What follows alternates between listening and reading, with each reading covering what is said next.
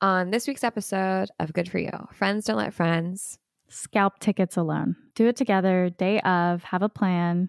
Ask Michelle Pelazon. I do have a plan. Hello and welcome to Good For You. Good for you, man. Good for you. Good for you.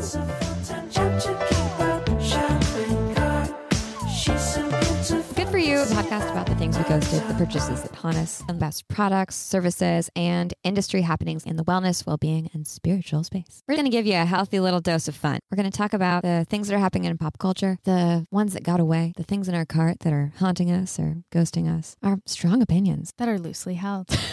We like to call this the Grext, The group text. the group text in your ear. So come say hello. Join us in the audio Grext, where friends don't let friends Get scammed.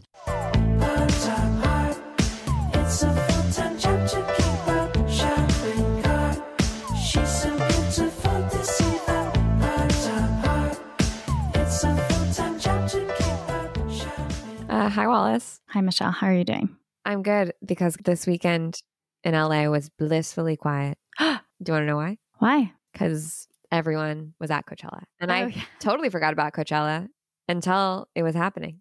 And honestly, I heard more people saying, like, I'm so glad that everyone's gone and not Coachella than I saw people being like, I'm so happy I'm at Coachella. I don't know.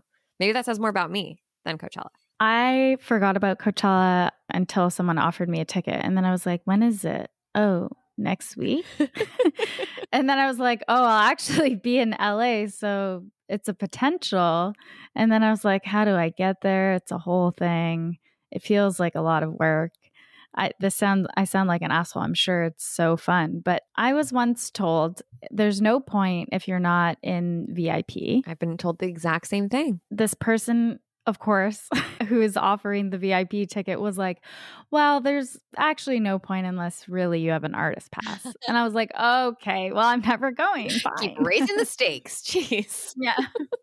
Coachella is continuously this idea in my mind. I want to go one day, but will it just be lame by the time I get there? Or will it be really cool again? I feel the exact same way. We were talking about how this is also somewhat how we feel about Burning Man. Yes. I mean, equally sweaty probably and equally sandy. I don't like the idea of Burning Man just like not being able to take a shower for so many days in a row. No, I think after I realized I'm more of a glamping girly than a camping girly, I was like, maybe Burning Man's not for me. Yeah, but it can totally be for other people. I could get into it. I don't have the stamina. I never have, and I never will have the stamina to go to something like Coachella. I want to hope that I do, but I just don't. Like, I'm not that fun for that many hours. And I'm always hungry and I'm always thirsty. And I feel like Coachella would just be a horrible ring of fire if you're someone who is just like a bottomless pit and needs to eat constantly, because everything is either way too expensive or soggy or sold out or there's no water. And it's also like 100 degrees in the desert. If you're a creature comforts person, it's not for you. No. Music festivals, you have to want to go. You can't be at a music festival being like, I hate music festivals. Right, exactly. Or even lukewarm. Like, you don't have to be full hatred, but you kind of have to just like go full throat, you know? It's true. I mean, seems like people are not digging Coachella in general. We're not alone on this. Burn it. What? I said burn it. Well, maybe I should go to Coachella first. So there's two things. One of them is the actual experience of Coachella, which neither of us have experienced. So it's funny that we're talking about it. And then there is the cultural phenomenon and content of Coachella, which every year around this time, it's happening. Well, I don't think you need to go exactly to Coachella to still experience the effects of Coachella. The fashion, the look. Which is honestly kind of more of the point of Coachella is the reach, right? Like, that's why it's become such a brand activation for Revolve and, I don't know, every influencer on the planet and this, that, and the other thing. Like, everyone who's everyone, McDonald's has to be at Coachella, you know? Also, who's going to show up with whom? Exactly. It is Timothée Chalamet going with Kylie Jenner. Did it happen? I don't know. I don't know if they were there or not. Maybe they're going to be there weekend too. Who knows? But I think that like the collective malaise that we're feeling around and just like general, I don't know, influencer ennui is so interesting. And Coachella seems like such an example of like overconsumption influencer culture, class culture in a way, with those VIP and artist pass only tickets that everyone's just like over it. Like we no longer aspire to go there because it's just annoying. It is far, it is hot, to your point. It is expensive, but is it still a quality music festival? Maybe. That's the thing. Culturally, maybe it's falling out, but is it still a quality festival in terms of the performances? Maybe. I mean, is Coachella actually doing a full reset to be about the music again, as opposed to about the looks and the Revolve halls and, the pool parties? Because, influencers will like go to Coachella just to take pictures and they won't even go see like the artists. That's like going to a restaurant and just taking photos of the food, which I think then people leaving. Also do. I mean, no, but usually you eat it at least. Yeah. But I mean, I know that there are food influencers who'll order everything on the menu but not touch it because they're getting the picture, right? That makes me want to die inside. Yeah. Yeah. But it's the same thing with clothes. I mean, I think Revolve changed their return policy. So you can only return, I think, $1,500 worth of clothes a year because influencers were buying thousands of dollars of clothes from them, taking pictures in them, and then returning all of them. And it was absolutely crushing Revolve's numbers. Their P&L looked like a fucking mess because they were getting millions of dollars worth of returns every year. Okay, I wonder how much of that is also like the commercial and movie production industry versus like just influencers. Because that's what stylists do and kind of have to do. When I've worked with stylists on commercial shoots, so much of it is what is your wardrobe? What can you borrow from friends? What do you have on hand? What budget do you have? And then how much time do you have to return everything you bought?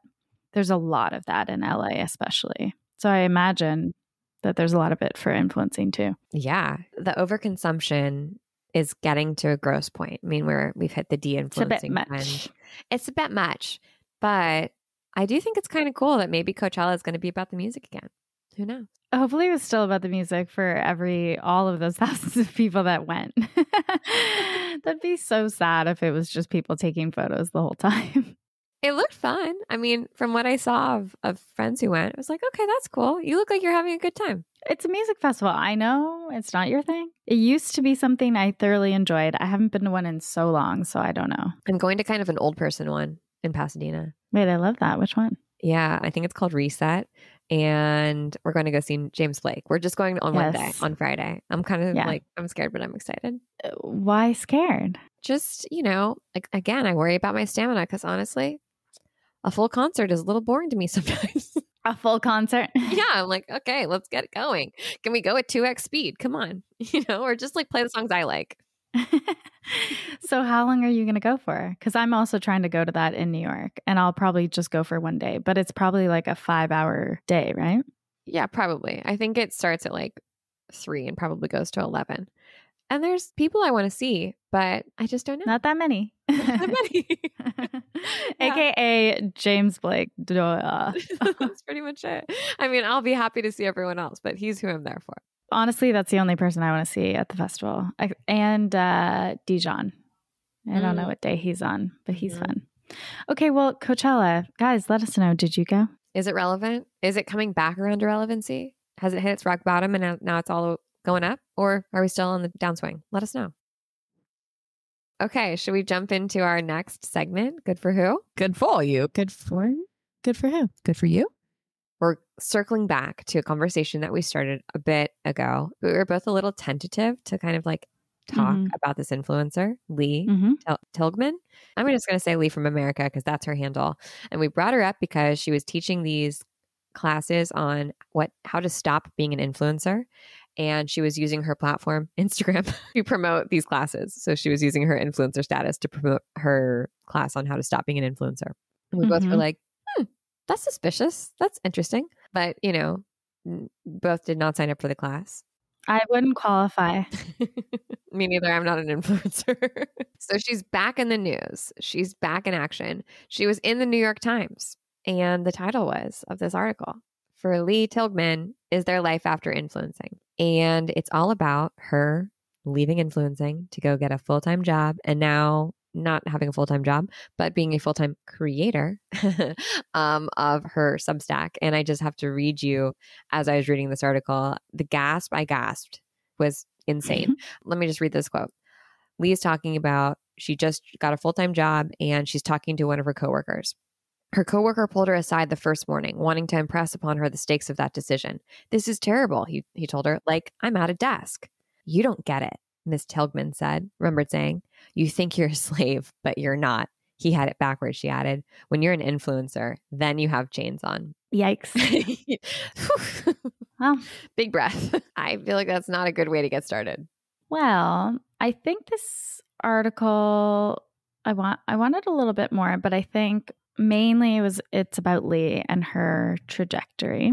And it centers around this theme, which was quite popular last year. I haven't seen as much writing about it recently, but influencer burn and the not so glamorous life of being an influencer / content creator, because a lot of what these burnout articles talk about is you are kind of at the whims of the moving target that is the new algorithm every few weeks on all of these different platforms, whether it's TikTok or Instagram, and that's exhausting to keep up with. And this is not necessarily a new trend or a new story, but it's something that is coming back into the conversation.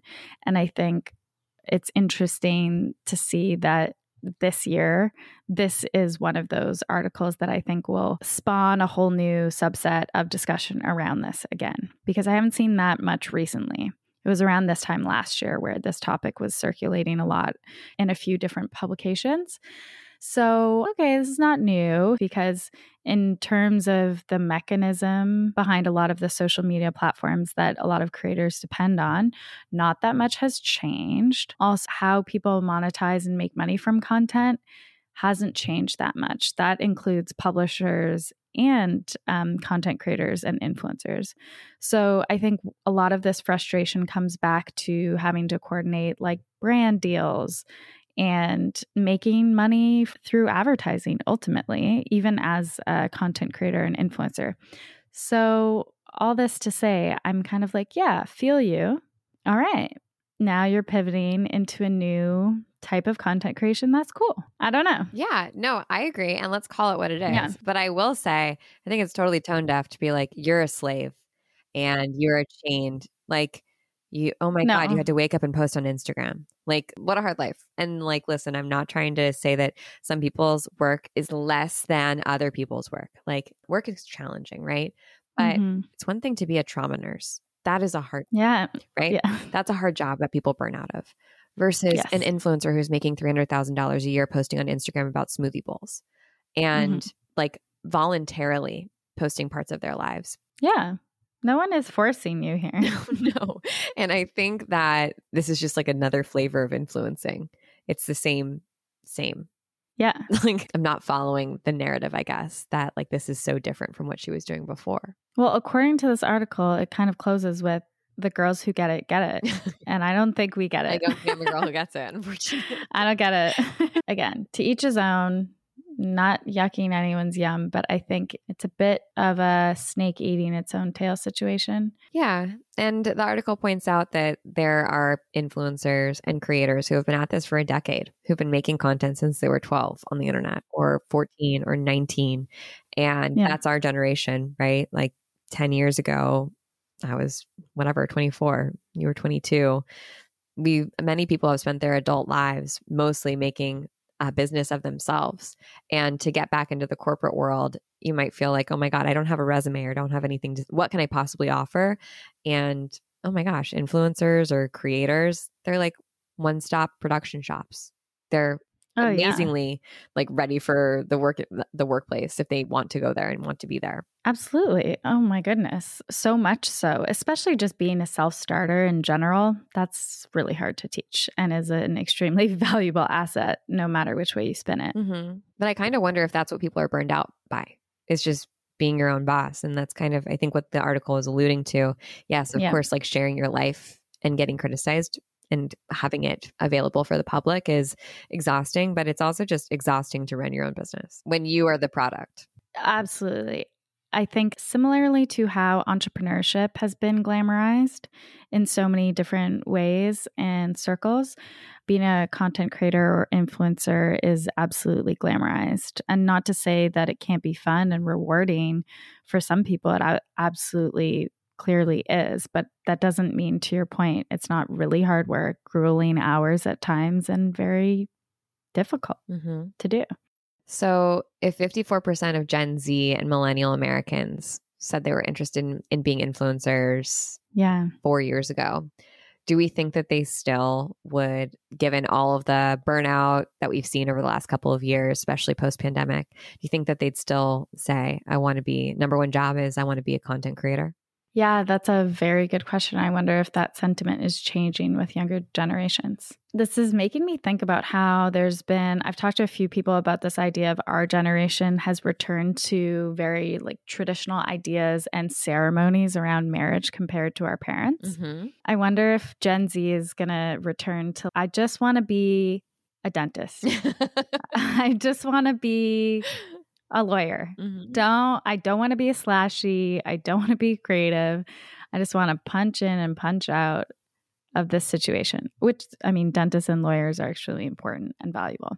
I just mean in terms of a linear defined path. I really think that people are looking for that. I think in a recession, that is when you crave some sort of structure. And of course, if you work at a company, you're on the line for being, cut at some point or laid off because of budgets, but you have a lot more safety than being an influencer or a consultant who, if you don't know where your next paycheck is from, it's not like you can go collect unemployment necessarily, or that you're going to get paid a severance once you lose a client. That's just not how it works. It all falls on your shoulders, and that can be exhilarating and really fun and offer you a lot of freedom. But at a time where like the earth is a little shaky underneath us because of what's happening economically, I don't know if young people are so stoked on the freedom. I think maybe they want the security. So to bring it back around to Lee from America, I think it's totally fine to offer other services and still be a content creator. And I think she's taking the route that works, right? She's being divisive. Oh, yeah, definitely. And I would say that that's still an influencer strategy. For sure. It's like same playbook, just a different name. And I think where people are bristling is like the fact that she's not owning that she has a role and a say in how her influencing career took over her life. Like there was some choice in there. Yeah, it was making me think about how generally people have no sympathy or time for celebrities who complain about being famous. And I see both sides.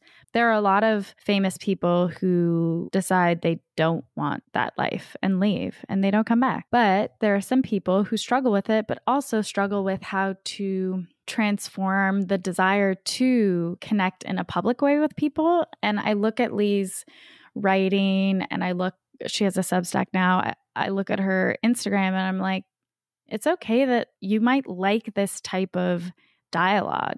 It's also fine to be not happy with the way that these platforms work and to want to find other ways of being. The narrative just becomes so black or white, I guess, for the purpose of publicity and driving eyes and this conversation even that we're having. But it's like, maybe you also kind of like part of this and like connecting with people in this way, and that's fine. Clearly she does, or else she wouldn't have a public platform anymore. If that was the thing, if she wanted to just live her life, she wouldn't be writing about it to 20,000 people on a public Substack that she gets paid for. Yeah.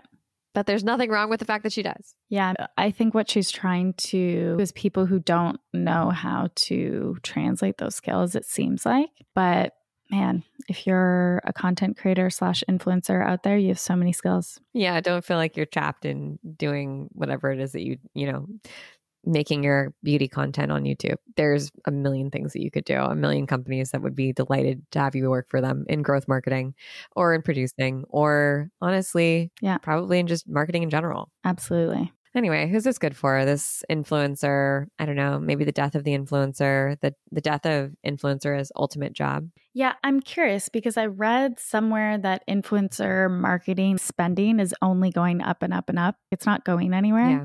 Brand deals, partnerships. affiliate stuff. Culturally, there's more of this noise around it, or I shouldn't say noise because I think it's good discussion. There's culturally more discussion around this, but I feel when I read about marketing spends, it doesn't seem like that is being deprioritized. No, because influencer marketing still works. It really does. And content marketing is influencer marketing. And we know that that's what works, especially like as things change with privacy laws and Meta and ads in general. And influencers, by the way, if you're worried about AI taking over your job, if you're on video talking about something that you love, then AI can't take over your job. They maybe can write an article for SEO, but they can't make an influencer video. Maybe a deep fake. Yeah. But yeah, I'm like, that's a story for another day. Oh, yikes. Anyway. Yes. Who is this good for? I think this discussion is net good for everyone. Great publicity for Lee. Amen. And hey, if it makes newsletters great again, then I'm all for it. Yes, they are great. Let's talk about our Sexy Unique scam. Okay. So this also is kind of an evergreen Sexy Unique scam that we've talked about here and there, but I think warrants a little bit of a deeper discussion because I know you, Michelle, have had some direct experience with the scam trying to get Taylor Swift tickets. So the Sexy Unique scam is ticket resale with an asterisk being Ticketmaster is the Sexy Unique scam, the monopoly of it all. They've done studies, 60% of the time, it works every time.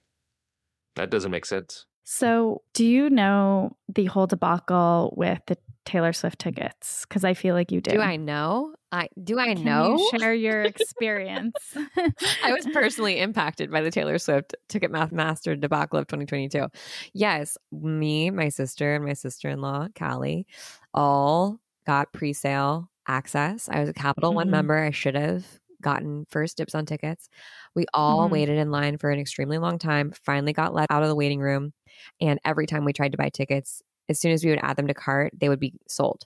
So like we probably added, I don't know, a dozen times tickets to cart. And by the time we could go to checkout, which is literally a second later, they had been bought by somebody else. So we did not secure the bag for any tickets anywhere of any of the locations that we wanted to go to. So we do not have tickets to Taylor Swift and we are devastated, but we will somehow get through it. We will prevail. Yes. Did anyone get tickets? And what was the story that came out after My this next happened? door neighbor got tickets and she was like, oh, I got them like on a whim because I'm going to resell them. And I was like, are you kidding me? Are you? And then I couldn't be like, well, can you resell them to me? Because she obviously wanted to make a profit off of them. But yes, I have heard of some people getting tickets who wanted to For just how much? resell them for a lot, like $600 a pop. Right. So this has been happening with Ticketmaster for a while, and the prices have just been going up and up and up. And part of the problem is not only does Ticketmaster and Live Nation have the monopoly on ticket sales, but there's so little transparency around the original ticket price, the fees, and then what's happening with the secondary market. So there are investigations and accusations against Ticketmaster, but not much is happening and not much has changed. So the Attorney General in Pennsylvania and Tennessee have launched investigations after the T-Swift debacle. And the U.S. Senate Antitrust Committee also announced that it would be holding a hearing on the competition in the ticket industry. But I just feel like this has got scam written all over it. And the inflated fees on top of the ticket prices are obscured because no one knows how many tickets are actually available on Ticketmaster. Then there's the secondary market where other sites are selling the same tickets with a higher fee, which are potentially sponsored by Ticketmaster themselves. The only thing that's really happened was there was a Better Online Ticket Sales Act in 2016 called the Bots Act for short, and it targets bots and programs used by scalpers to amass large numbers of tickets. But the problem is the FTC, which is in charge of enforcing this Bots Act, has only brought a single enforcement under the act so far. What? So basically, someone is in bed with Ticketmaster and the FTC, and lots of people are making lots of money off of this. But the reason that I bring this up is Josh and I were sitting at a counter for lunch at this restaurant in the West Village over the weekend, and we started to talk to a random guy beside us. He was very talkative, and he immediately launched into the fact that he's selling Taylor Swift tickets. I mean, did you secure the bag? Well, no, because he was selling them for $2,200. No. Like a box. You know, this is a big time ticket seller. A box for $2,200 seems like a steal. I know, that's true. I don't even know, but I was like, what's the deal? How long have you been doing this? And he has been doing this for 30 years. And I was like, what has changed in your industry over the past little while? He's like, well, you know, it's really about supply and demand, and then like people making money off of each other in each like chain of command situation. He's like, but really Ticketmaster now hoards all of the tickets until no one's buying them anymore, and then they'll lower the price. So as it gets closer to the concert, whatever hasn't sold, they'll start lowering the price. But part of the people buying huge swaths of tickets are these huge ticket brokers. So someone like this guy, the scalper, has relationships with all of these big ticket brokers who he'll buy packages or certain seats from and then resell them. Wow. So it's all a resale game still. I mean, that's illegal, right? Yeah. I mean, he is not advertising this business, except for he actually did give us his business card. I mean, I'm like, can this guy get me some Taylor Swift tickets? Because, well, yeah. So I don't know. Honestly, I'll send you his number. He definitely texts Josh. I was like, Josh, you have to text him, just make some kind of connection so he remembers who we are in case we need some tickets one day. Mm-hmm. So he texted him, hey man, great to meet you. We had a good time chatting or something. And he replied, great hearing from you. Another day of tickets. Just trying to keep positive. Taylor Swift is insane. Anyways. I love New York. Yeah, it was a New York moment. But I was thinking of you because we were talking about Taylor Swift and the scam of it all. And I was like, man, what a not unique or sexy scam. Really, it's actually a horrible, horrible scam for all of us. True. It's impacting us all. And the artists, because the artists don't, they still make a lot of money, but they don't make as much money as what their tickets are going for. No, and there's just no transparency. So nobody really knows what's going on other than Ticketmaster, and they hold the monopoly, and doesn't really look like there's much change in sight because apparently the FTC doesn't care. And it's also, you like breaking into that business is impossible at this point, right? Yeah. Because Ticketmaster and Live Nation own so many venues and ticket so many venues that you just you wouldn't be able to compete. Yeah, I don't know how you could even, like, a startup could get in that space. I don't know either. It's like a lot of startups in the music industry face this problem too, because of so many of the big record labels just own everything. They have so many lobbyists working constantly to make sure that nobody disrupts the market.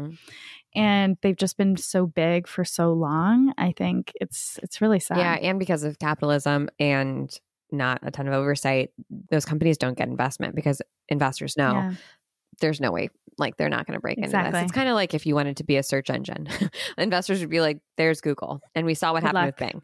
Like, we're not gonna give you money for that unless it's DuckDuckGo. But even DuckDuckGo, I feel like hasn't really like hit peak saturation. Well, I think if Google continues down the path of just pages of ads, then people will switch. Yeah, but then there's the argument that people are just going to places like TikTok, like for our search. We're not really looking for a new search engine. Right, that's true. It's an interesting conversation for another day, but sexy, unique scam, Ticketmaster. Amen. And if you have Taylor Swift tickets, I'd love to buy them. Yeah. Or if you need a guy, I know a guy. Welcome, valued customer.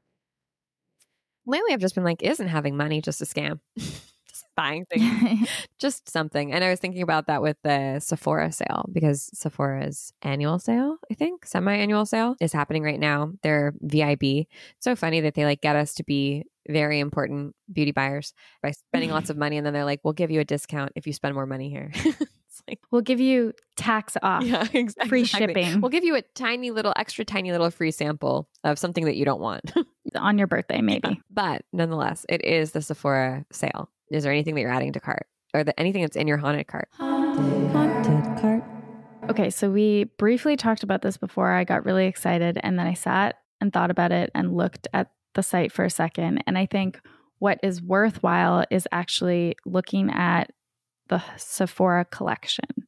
And if there's anything you like in there, because the Sephora line is extra discounted right now, which is cool. Do you want to know a good dupe? So we talked about dupes last week, but Dior Yes. used to make this like aerosol spray foundation that was awesome. Oh. It's called Dior Flash, I think. They discontinued it. Sephora has the same foundation, pretty much the exact same formulation in a better shade range, and it's really affordable. So if you are looking for a good foundation that's like good for weddings and stuff like Wow. that, good for pictures, Sephora has one.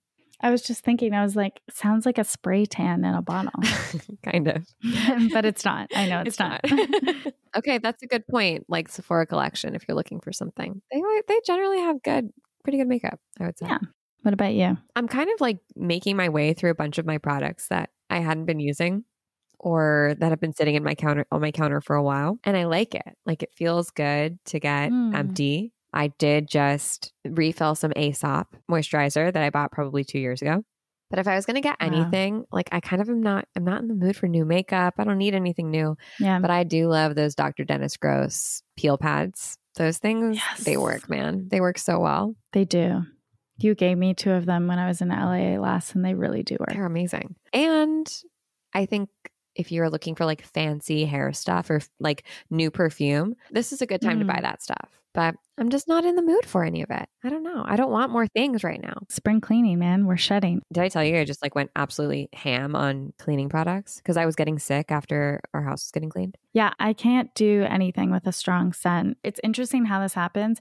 After I stopped wearing perfume for a while because I just didn't buy it. And then I started to generally be like, ooh, I want stuff that's not unscented, but just less scented. And now I'm so sensitive to strong scents. Yeah, I was like getting migraines and waking up with headaches after like the day after we were getting our house cleaned, which we're so lucky. We got our house cleaned twice a month. And yeah, I was like, okay, it's time to go au naturel. Time to switch it up. Okay. Okay. But not just with zero waste baking soda, because I'm sorry, but that shit doesn't work. No. Guess what? Bleach works. Unfortunately, it does. Yeah. So looking for bleach-ish alternatives, but nothing in the carts. Really, sounds like nothing in the carts. The carts are not haunted. The carts are empty. That's kind of a lovely way to end. Yeah. If you like this episode, leave us a review on Apple Podcasts or 5 stars on Spotify, and tell your friends about us. Let them know. Let them know we're here. We are. We're really nice, and we talk about cool things.